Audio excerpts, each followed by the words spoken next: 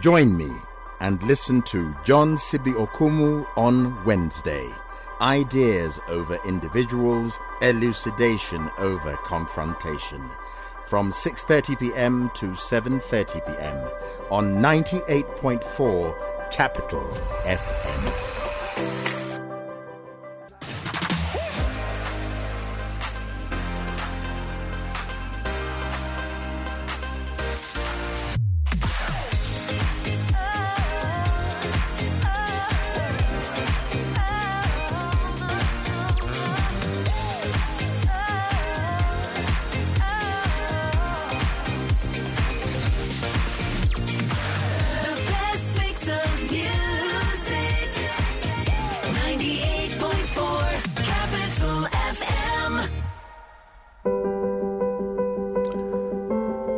It's just past 18 hours 34 East African time, and time for John Sibi-Okumu on Wednesday. Hamjambo, welcome. All sovereign power belongs to the people of Kenya and shall be exercised in accordance with this constitution. The people may exercise their sovereign power either directly or through their democratically elected representatives. Every person has an obligation to respect, uphold, and defend this constitution. Any attempt to establish a government otherwise than in compliance with this constitution is unlawful. Those lines from Chapter 1 of our 2010 Constitution on the sovereignty of the people and the supremacy of the Constitution give us, the people of Kenya, great cause for satisfaction. After all, it is we who are really in control because of our Constitution. But the reality seems to be other. By and large, we have to keep up with the news daily to find out what is going on around us politically. We have no real say, and when it comes to exercising our democratic right to vote, we regularly hold elections after which people are killed or are injured or are sexually abused or are internally or externally displaced, or there is great destruction of property. Now, we're gearing up for another set of elections in August 2022, and as my guest, sir, if I may, from your knowledge and experience, may I ask you to first respond to this question as opposed to statement, and then our conversation can go on from there.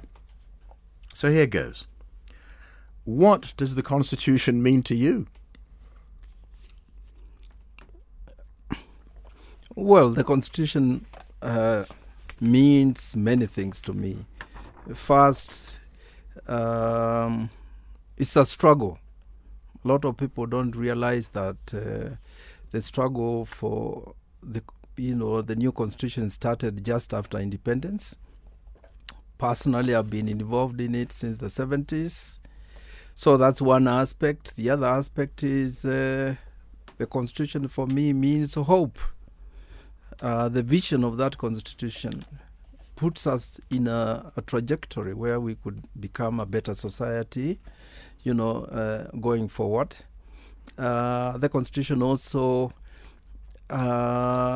is transformative in the sense that we change various aspects of our lives, whether it's the politics, whether it's land, whether it's the way elections are conducted. There's a lot in that constitution that is about hope and optimism of making Kenya, a better society. But my riposte to you was the idea that you have a sort of track. Let's think of people who are believers, spiritual, and we've got the Bible, we've got the Quran, we've got the Gita. These are all roadmaps as to right conduct. But do they necessarily, as airy, let me not comment on that. Let me just say that they're a succession of words that have no bearing on reality. And that's what I was trying to do in my introduction, to say, all very well, but what's your comeback on that? And the fact also, sir, that the person to whom the Constitution is directed has no say. Well, I've said as a Constitution, okay, the document itself is legal, ideological, and political. The reality is that the people themselves have to breathe life into the Constitution.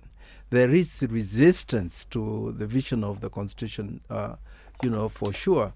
And when you look at the struggles to implement it, you see this very clearly, that there are certain forces who are basically saying, no, this Constitution is too progressive for, our interests.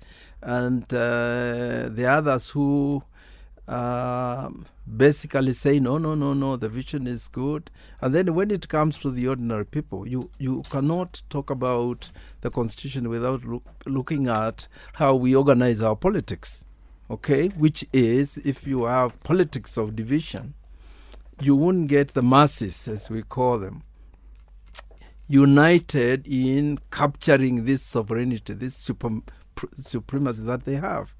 And that's a struggle in itself.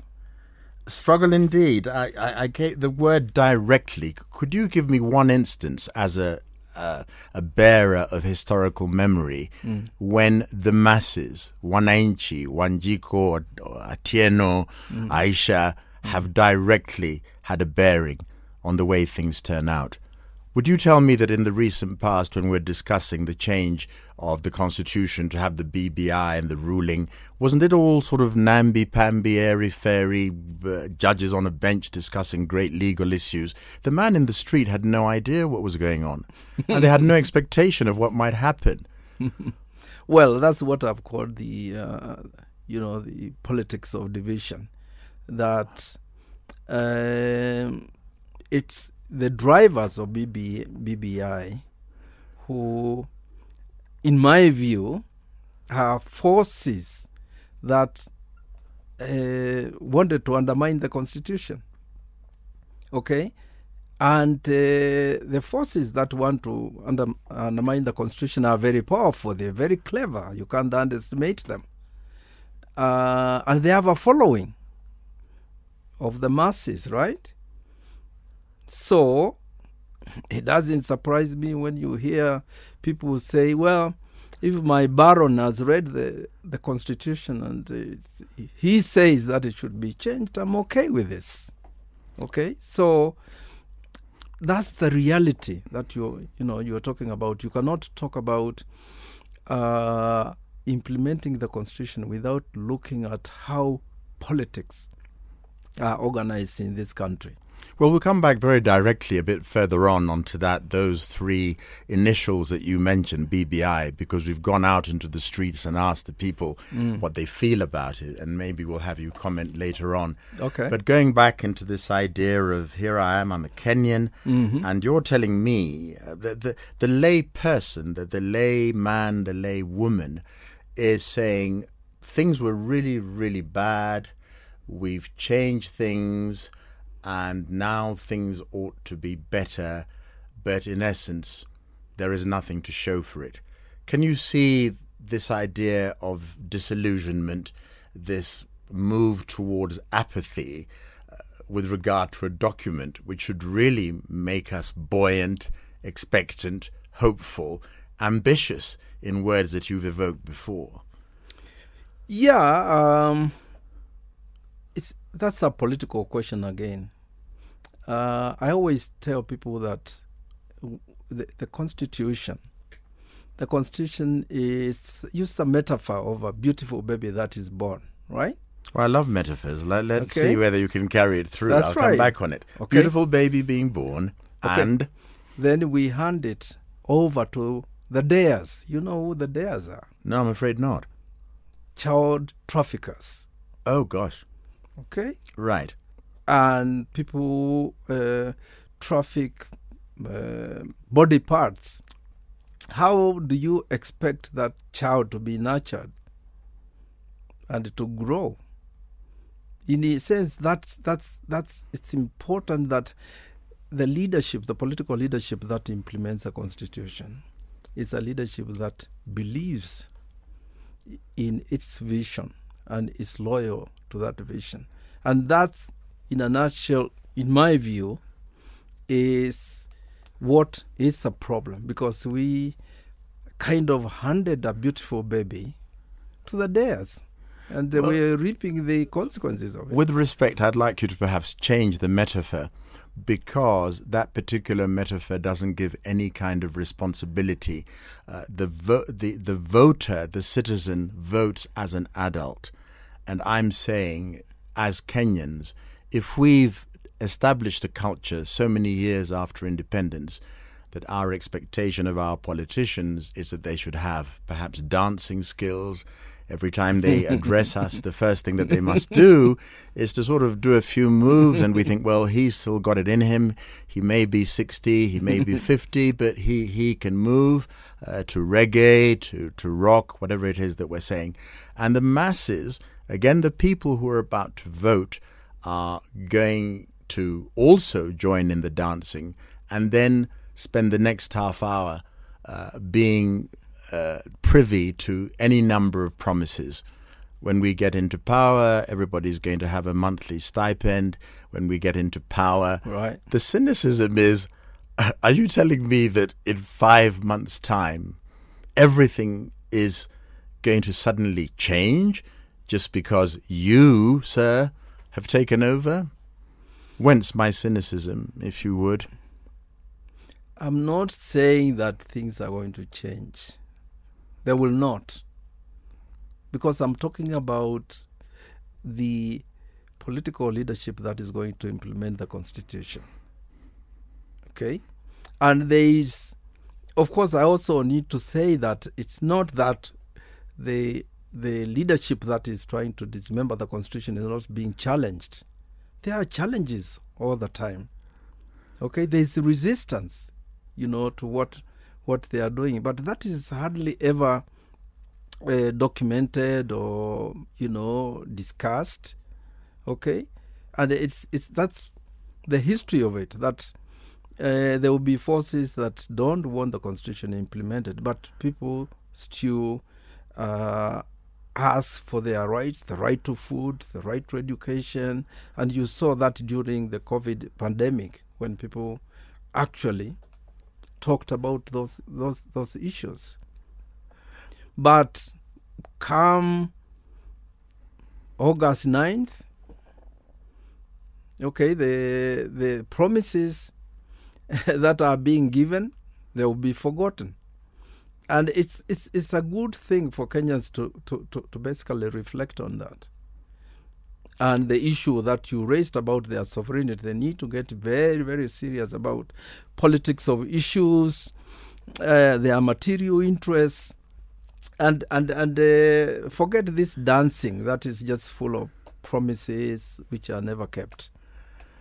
I'm still going to go back to this idea of direct intervention. When we had the segment in our history, very recent, when we had the MPIGs kind of event where people got up and they basically went to outside the Houses of Parliament, a demonstration. We're not going to name names because we've billed ourselves as people who are going to address ideas rather than individuals. Okay. And the idea then that when the people did give some kind of direct criticism and come out in numbers, a whole bunch of trucks came, clobbered them for a few seconds, took the ringleaders and took them away, and 6 months later things were back to normal, quote unquote normal. There's normal. There isn't any normal. But that was the direct intervention of the people. Yeah, but because I'm still asking you to address this idea of in this particular part that we can address. I'm basically saying, I asked you what the Constitution means to you. I'm trying to adopt your belief and let it also mean something to me. And at this point in the game, I'm trying to say I feel quite powerless and maybe fearful. Yeah, but so the Constitution doesn't empower me to be strong and courageous and brave. Yeah, but the question really to ask is why it doesn't empower you to be brave and optimistic. What is it? Well, the idea that I might be beaten up or shot.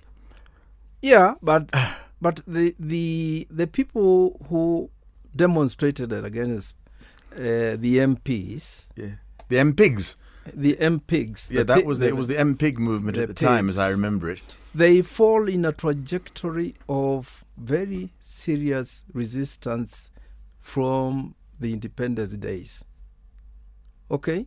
So direct action by citizens, it's always there. It's just that sometimes we don't recognize it. And those are our teachers, the people who stand up and basically say what these people are doing is anti-constitution. And that's what I call voices in the wilderness. They always move to the center at the critical time.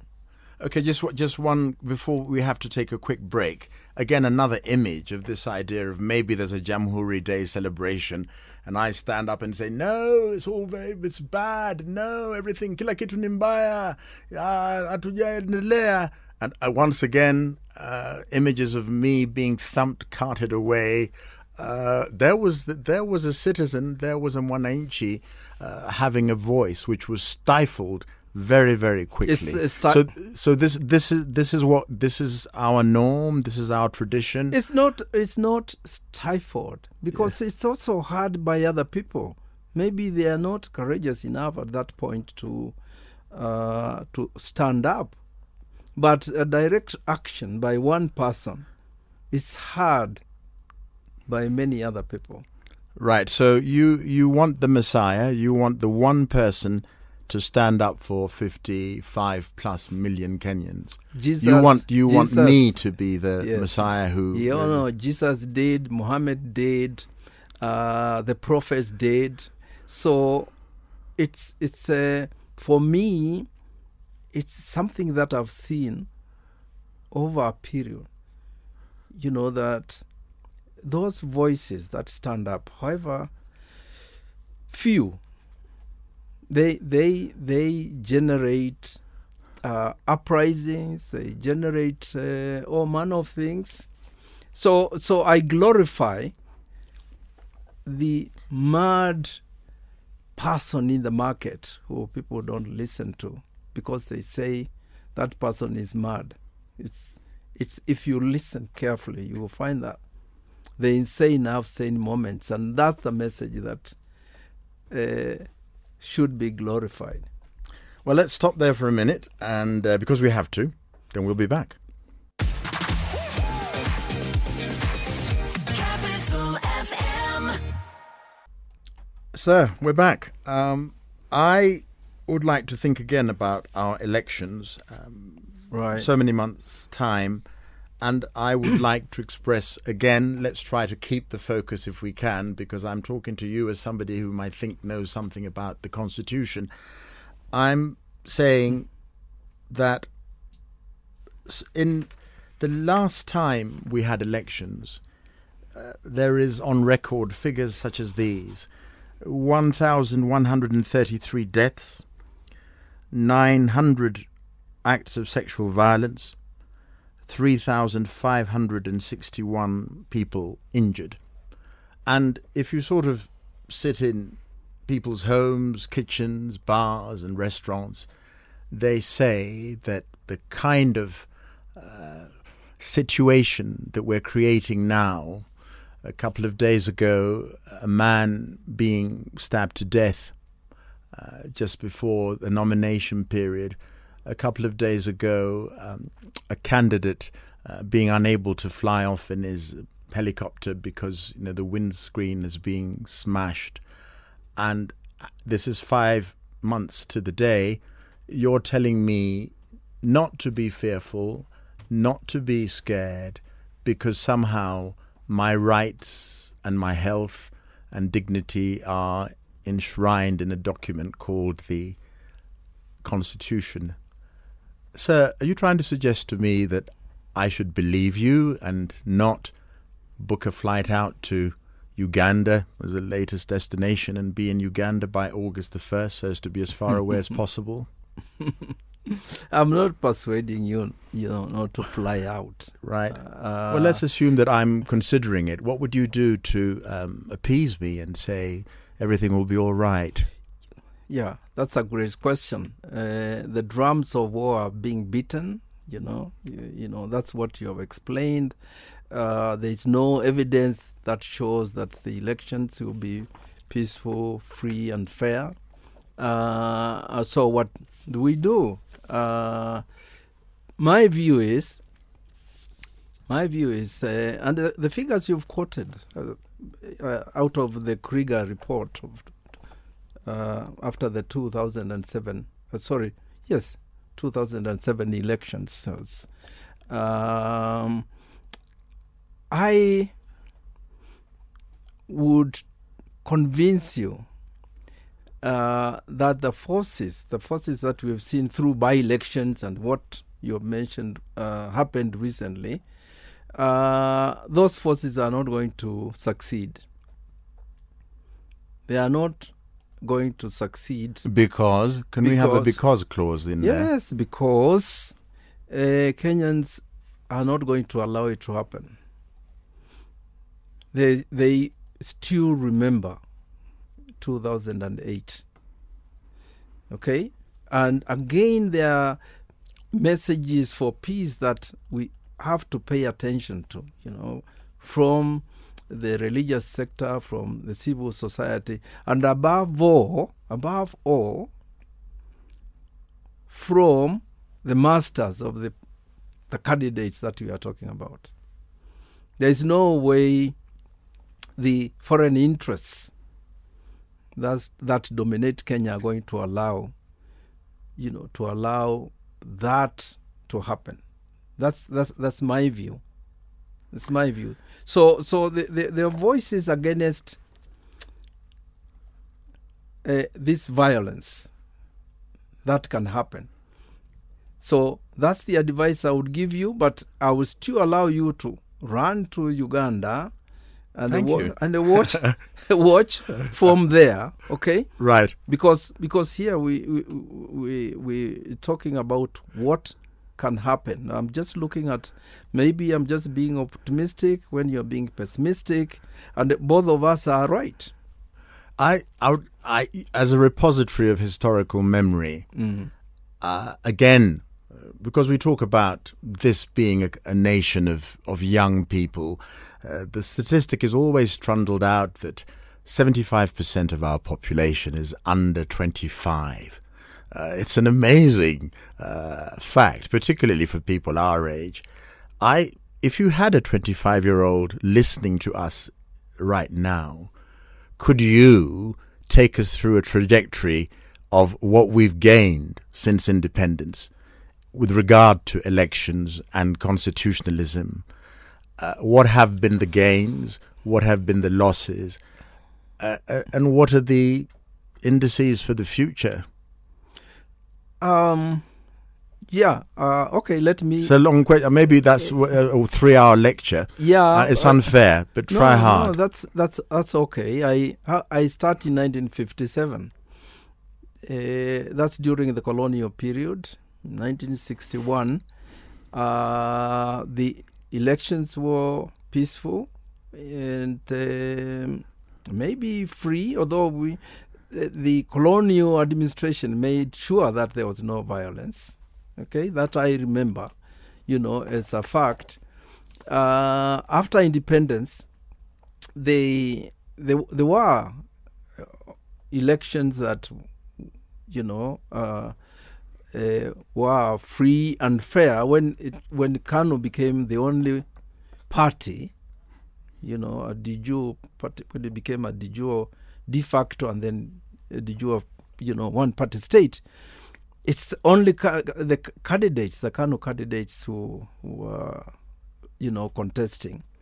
And ordinarily, there wasn't much of violence, except there was a lot of rigging and so forth. And of course, when they realized that the notion of secret ballot did not make sense to them. In 1988, you had the Mulolongo elections, where people queued behind their candidates, and there was a lot of rigging in broad daylight. If you had a long queue and the Kano didn't want you to win, you lost. Okay, so so when you go through that trajectory, you get peaceful elections. Sometimes you don't get that. In 1992, after multipartyism was restored, what happened in the Rift Valley. You got what were called ethnic clashes. All right? In the Rift Valley, the Madoadoa narrative, which was repeated in 2007. So it's, you might say, within that trajectory, the 2010 Constitution addressed that issue in abstract way, all right? In giving provisions in the Constitution about how we organize our elections. Because if you organize elections on the basis of ethnicity, and our elections are not only monetized, but they're also very, very ethnicized. If you do that, you're going to have violence. Okay? And it has happened. And that's when the state has to come in and, stop it. But then the state itself is captured by those forces, those divisive forces. But again, it takes us back to the 20th century Constitution. If we organize our politics, mobilize people on the basis of issues and not the basis of ethnicity, divisions, and so forth, and we create a nation out of the Constitution, which is also a vision of the Constitution, then there is progress. And you still end up with who is in control, the political leadership that is in control. Right. I'm going to take you back on the idea of let's remember and it won't happen again. Let's remember what did happen in 2007 and hasn't happened in the last so many years since. Lots of chaos. And then, as you say, these external forces are coming in. People are jetting in. Ghanaian president comes and tries to quell us down. Our Tanzanian neighbors come to people sort of throwing really mean looks at each other and signing some kind of dispensation. So is that the norm that we've established for ourselves going into what is, yet again, a polarized election? Are we going to encourage ourselves to fight first and being told you've been naughty little children, you must stop. Now, here are the sweets, share them. And then everybody is happy.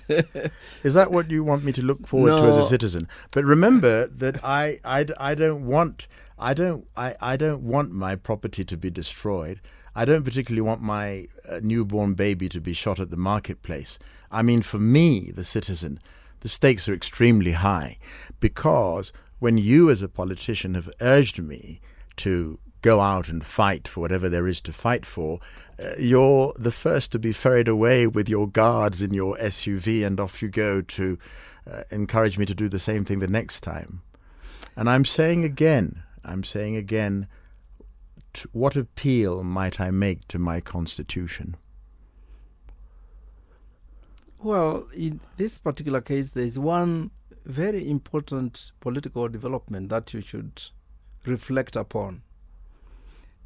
That in 2018, there was a handshake. The handshake resulted in the opposition joining the government. Maybe we can say it reinforced the dictatorship.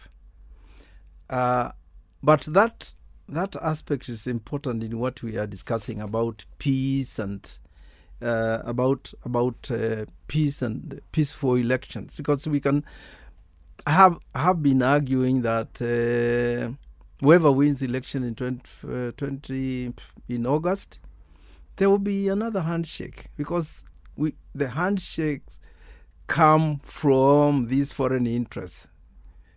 The ones who give those sweets that you are talking about, they'll continue giving the sweets. And there will be a handshake. And maybe the fourth one, that will be the fourth one, right? Yeah. So I don't know whether this is a saving grace or not, but I wanted to draw your attention, to that fact that although our elite factions like fighting, but they do come together sometimes at the dictates of their foreign masters and behave as agents should. Time to stop again.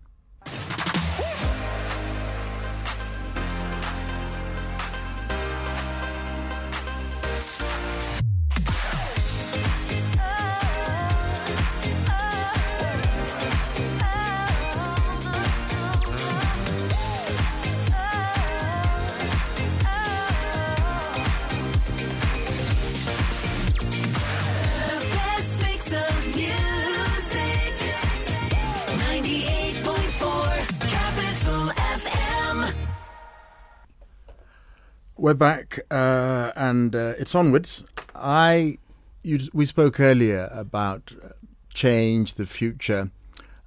Before we talk a wee bit more, we went out into the streets, as it happens, of Nairobi for the time being. Maybe we'll spread further afield as we progress. And we put this question to the masses of whom we have spoken.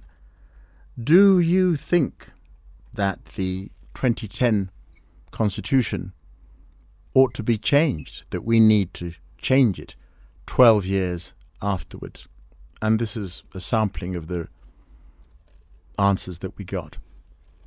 Ikibadilishwa na vile mambo imekuwa ngumu, mambo itaendelea kuwa ngumu zaidi. Mimi nataka tu remain hivyo hivyo.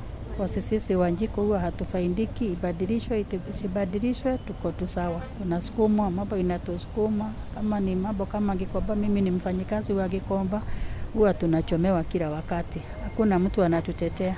Kwa maana hiyo ni ya kuongeza tu viti za wakubwa. Gharama ya mishahara ya hii nchi iko juu sana. Kwa hivyo mimi ningeomba hii mizigo iondolewe. Ikichangiwa itatu affect some of us, kwa sababu utapata when tulikuwa tumeanza tutaanza zero tena. According to me, youth tumekandamizwa sana. We are seen nowhere, nobody's even considering us. Naona kuna hii mambo ya kukosa kazi, maisha imepanda. Na pia sisi tuko na mahitaji, unaona. They should change somewhere, at least hata sisi tuonekane mahali. Kama kiti ya Senate, hao watu wa Senate wanafanyanga kazi gani kusema ukweli? Pesa zinakuliwa na magavana na wanakaa tu wanaangalia. Kiti ya women rep, hiyo inatusaidia na nini kama mimi mama? Sijapata faida ya hii kiti ya women rep. Ndio hiyo senator, nominated MCA zote ziondolewe ili mwananchi apunguziwe mzigo. Lakini ingine ambayo inaweza kulete kama free education, kwa sababu uchumi umekuwa juu sana. Ushasikiza? Ikaa tu hivyo hivyo, msibadilishe, ikaa tu hivyo hivyo. Mimi nakubaliana nao. Kabisa nakubaliana nao. Those are the voices I was telling you, are voices of resistance. Well, perhaps you could respond to them in the language in which they spoke. Tunasikizana kwa vipi? Wamesema katiba isibadilishwe. Wanataka itekelezwe kwanza. Mimi nilisikia hivyo. Kuna haja gani ya kubadilisha katiba na hamja itekeleza? Kwa hiyo tutekeleze kwanza. Na kuna jambo jingine ambao wamesema wazi kwamba wale watabadilisha ni wale ambao hawakuzishwa kubadilisha katiba ya 2010. Yaani hao ni vijana, wanasema ni sisi tuna haki ya kubadilisha hiyo katiba, kwa sababu hatukuhuzishwa na kwa sababu mahitaji yetu ni tofauti. Naona. Kwa hiyo sauti, hiyo ni sauti ya mwananchi ya Wanjiku na sauti ya Mungu vile vile. Okay, so there's nothing, everything. No, maybe people will listen to the voices of the people as expressed in our conversation, but I hope so. I would draw you on this whole theory that's very throughout the continent, that our development has to be progressive, that the idea of Africa's time will come. And we're always being compared to are they the South Asian tigers or some sort of animal from South Asia, Singapore, whom in 1960 were behind us in terms of development. But now they are what they are, and they've gone straight ahead, and we're where we are. Now, is this a sort of savage indictment of something germane to African culture as such? We are condemned to be forever the poor cousins at the dining table? I think what that narrative says is, and it's a great critique about Africa. You know, the continent that has all the resources. It's rich in resources. And our resources are being used to enrich, others. As to the tigers, and I'm sure they were talking about Singapore. Indeed, in particular, I mentioned Singapore. Malaysia and maybe Indonesia. That is a narrative about political leadership. Okay? That if you have a political leadership that focuses on the interests of its own people, there can be progress. Okay? Can you say that over the political leadership in Kenya since independence? I don't think so. I don't think so. So, and it's about. But you were talking about messiahs earlier on. Where is our Lee Kuan Yew, who's telling us to make sure we don't sort of throw chewing gum on the streets and must make sure we don't pollute our streets? What? Yeah. Where is the? He will come before Jesus anyway. Yes, that's for sure.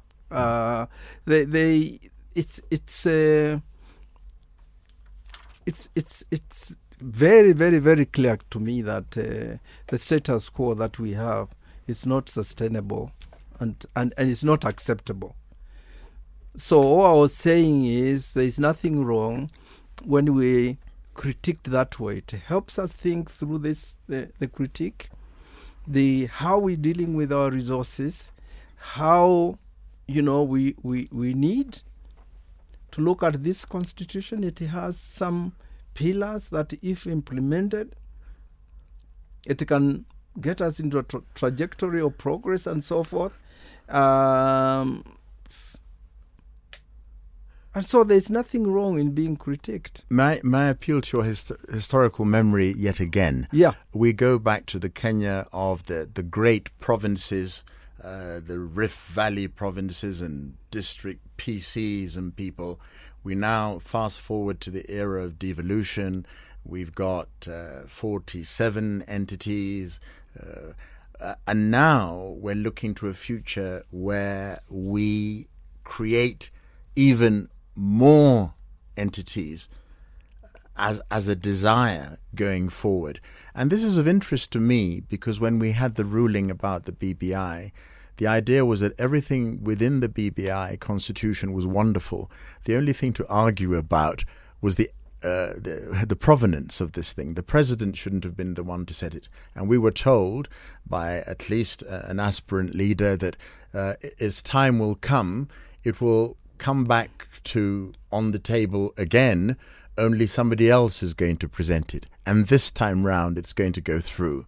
And I, as the layman, the Mwananchi, Atieno, Wanjiko, Aisha, am saying we're going to be the country of 1,000 divisions. Yeah. Let me say that the vision of devolution in the Constitution was about equitable distribution of resources, equitable distribution of political power, because we didn't want an imperial presidency, okay? And when it happened, the money was reaching the counties, okay, in Mandera and Wajir and Kitui, where I come from. People saw progress. Bridges were built, and there was, of course, corruption. But you don't throw the baby out with the bathwater. Okay, so for me, I go back to the vision, and I go back to what you have called reality. Okay, and they are not aligned.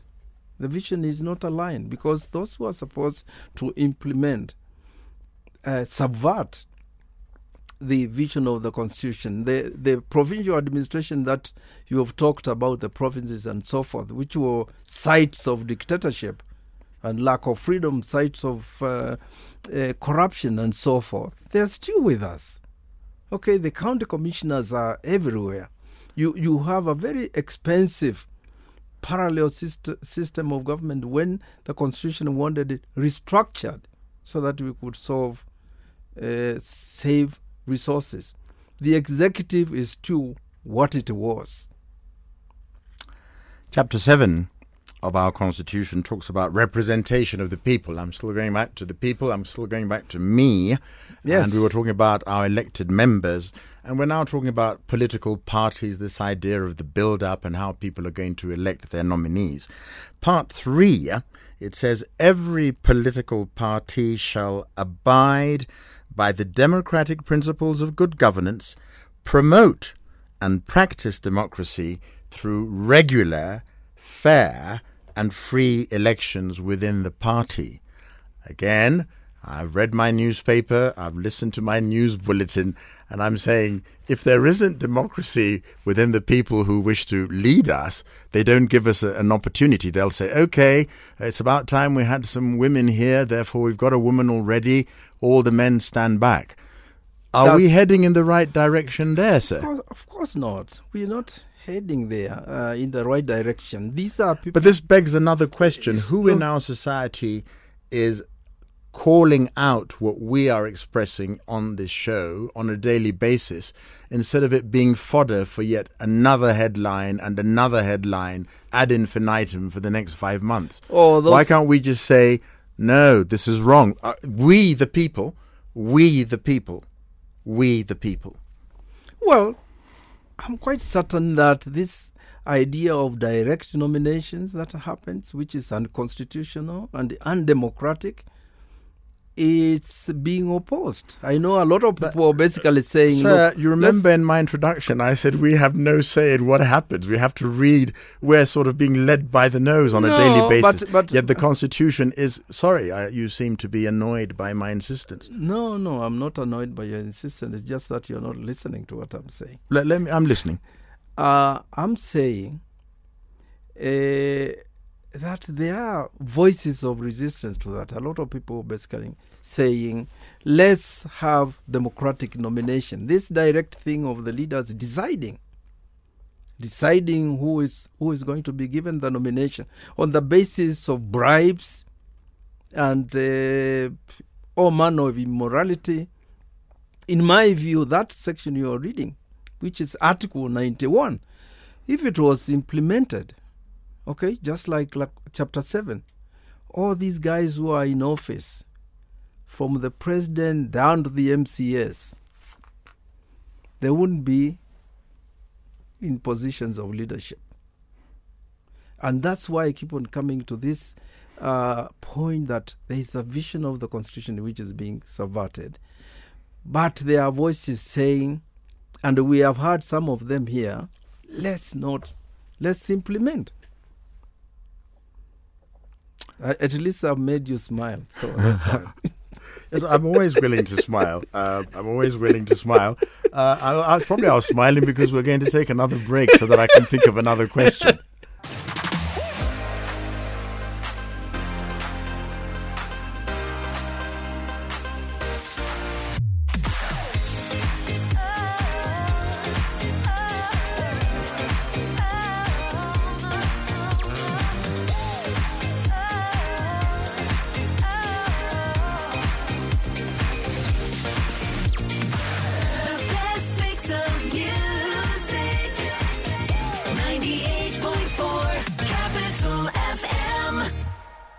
The great sadness says that we don't have all the time in the world. Who are you? Willy Mutunga. I was Chief Justice and President of the Supreme Court 2011 to 2016. Right. I guess a lot of people have heard about you, and maybe those who have not heard about you and not going to vote, maybe they're still in their nappies. But for those of us who have, you have a reputation for courage. You've been jailed, come out of jail. I dare say you've been tortured. Is there a recipe for courage that you might spread to the rest of the populace, to include me? What is that bulwark that makes you stick your neck out every so often?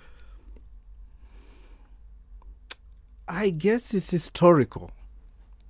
I was detained when I was innocent. I was detained for exercising my, human rights and freedoms. And when I was released from committee on 20th of October 1983, I was committed that I would fight for my rights, and I'll get other people to do the same, because gross injustice has to be resisted, and nobody should accept to be oppressed or to be denied rights. And I don't think it's the question of courage. It's a question of it's a quality that all of us human beings have, that when you're oppressed, you resist. Is there an intersection between that sense and religion, spirituality, if you would? Because again, in the public domain, much has been made of your spirituality. Now, we won't go into the last 5 minutes and start unpacking that. But there's this whole thing of, we are a society where many people introduce themselves as children of God, believers, Christians, born again. And yet, here is our society with the corruption. How are we to make sense of all that in a way that perhaps others haven't, but you've reconciled yourself to live at one with what you believe and how you act? The rest of us are sort of taking the path of least resistance and maximum riches. Can you repeat that question? Yeah, I'm saying, why in a society such as ours, you're saying, are you the only one who has a right to feel the way you do? There are 57 million Kenyans. If everybody was you, Willy Mutunga, this would be paradise. I wouldn't have to go to Uganda. Well, but I meet a lot of young people who have internalized the same courage. They I work with young people, whether they are artists or social justice activists and so forth, and I see in them what I was when I was 35. The defiance. They are very clear about their material interests, what they want, and who is denying them that. And I think that's very encouraging. That's very, very, very encouraging.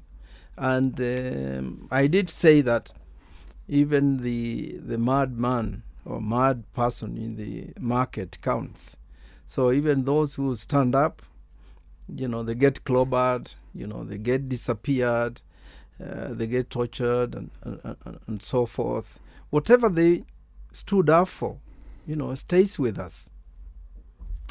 You must be aware, yeah, Ndugu William, that you have a great place in our society. People respect you. People are writing books about you. People are publishing your speeches. In preparation for this, I came across the tome. Let me do a bit of pitch for you so that people buy it. Beacons of Judiciary Transformation, Selected Speeches, Writings and Judicial Opinions of Chief Justice Willy Mutunga. When you grew up, did you have this idea that people would worship you, sort of Mandelanize you, and perhaps erect statues in your honor? Is that your will to legacy and power? Not at all. Not at all. I find the issue of legacy or cult of personality or self-glorification horrible. There's no point. There's no point. You just do what you have to do and leave it to the historians, leave it to the people, So in Shakespearean terms, you are having greatness thrust upon you. Some are born great, some achieve greatness, some have greatness thrust upon them. You are in category C. I guess category C is which one? Thrust upon. No. You weren't expecting it. Mine is a unique category. It was prophesied that I will be president of the Supreme Court. Oh my goodness! Yeah. Is this the first time you've said this, or you've said it often? Prophesied by whom? This is the first time I'm saying it. Prophesied by whom? Sorry, if you wish to expand. By my grandmother. Okay. Yeah. So. Yeah. Okay. She told me that I will be governor. Okay. And since the governor... Right. So, with 2 seconds to go, you believe that there are people who can make that kind of prophecy. They are among us. I'm just interested to know. Yeah, they are. That's why I say I'm a man of all faiths. Okay, so right. I'm going one more question. We've got 3 minutes to go. Yeah. The idea that you were going to be governor. Did Grandma also prophesy that you would be president? Do you have political ambition? Do you have a will to enter electoral politics? Because I'm sure we're all politicians in a way as citizens, but do you want to lead us from the front? My grandmother's prophecy was confirmed twice. I was president of the Law Society, I was president of the Supreme Court. I don't have the energy and the drive to go into electoral politics. But I have my politics as a citizen of this country. So what are you going to do? You seem to be as fit as a fiddle. The next so many days, weeks, months, years, what are you going to be doing with yourself? Voices in the wilderness. I'm going to be a prophet. Expand. You've got 2 minutes to expand. Voices in the wilderness meaning what? Meaning I'm going to be in a movement that tells Kenyans that they are being lied to. These promises are false. And that is high time they wake up. And I will tell them, if they don't, the Swahilis say, mwiba gujichoma ona pole. Well, we've all heard what you had to say. Thank you so very much for being the pioneering guest, if not the president, of John Sibi-Okumu on Wednesday. Thank you very much, Sir CJ Willy Mutunga. Thank you, John. Join me and listen to John Sibi-Okumu on Wednesday.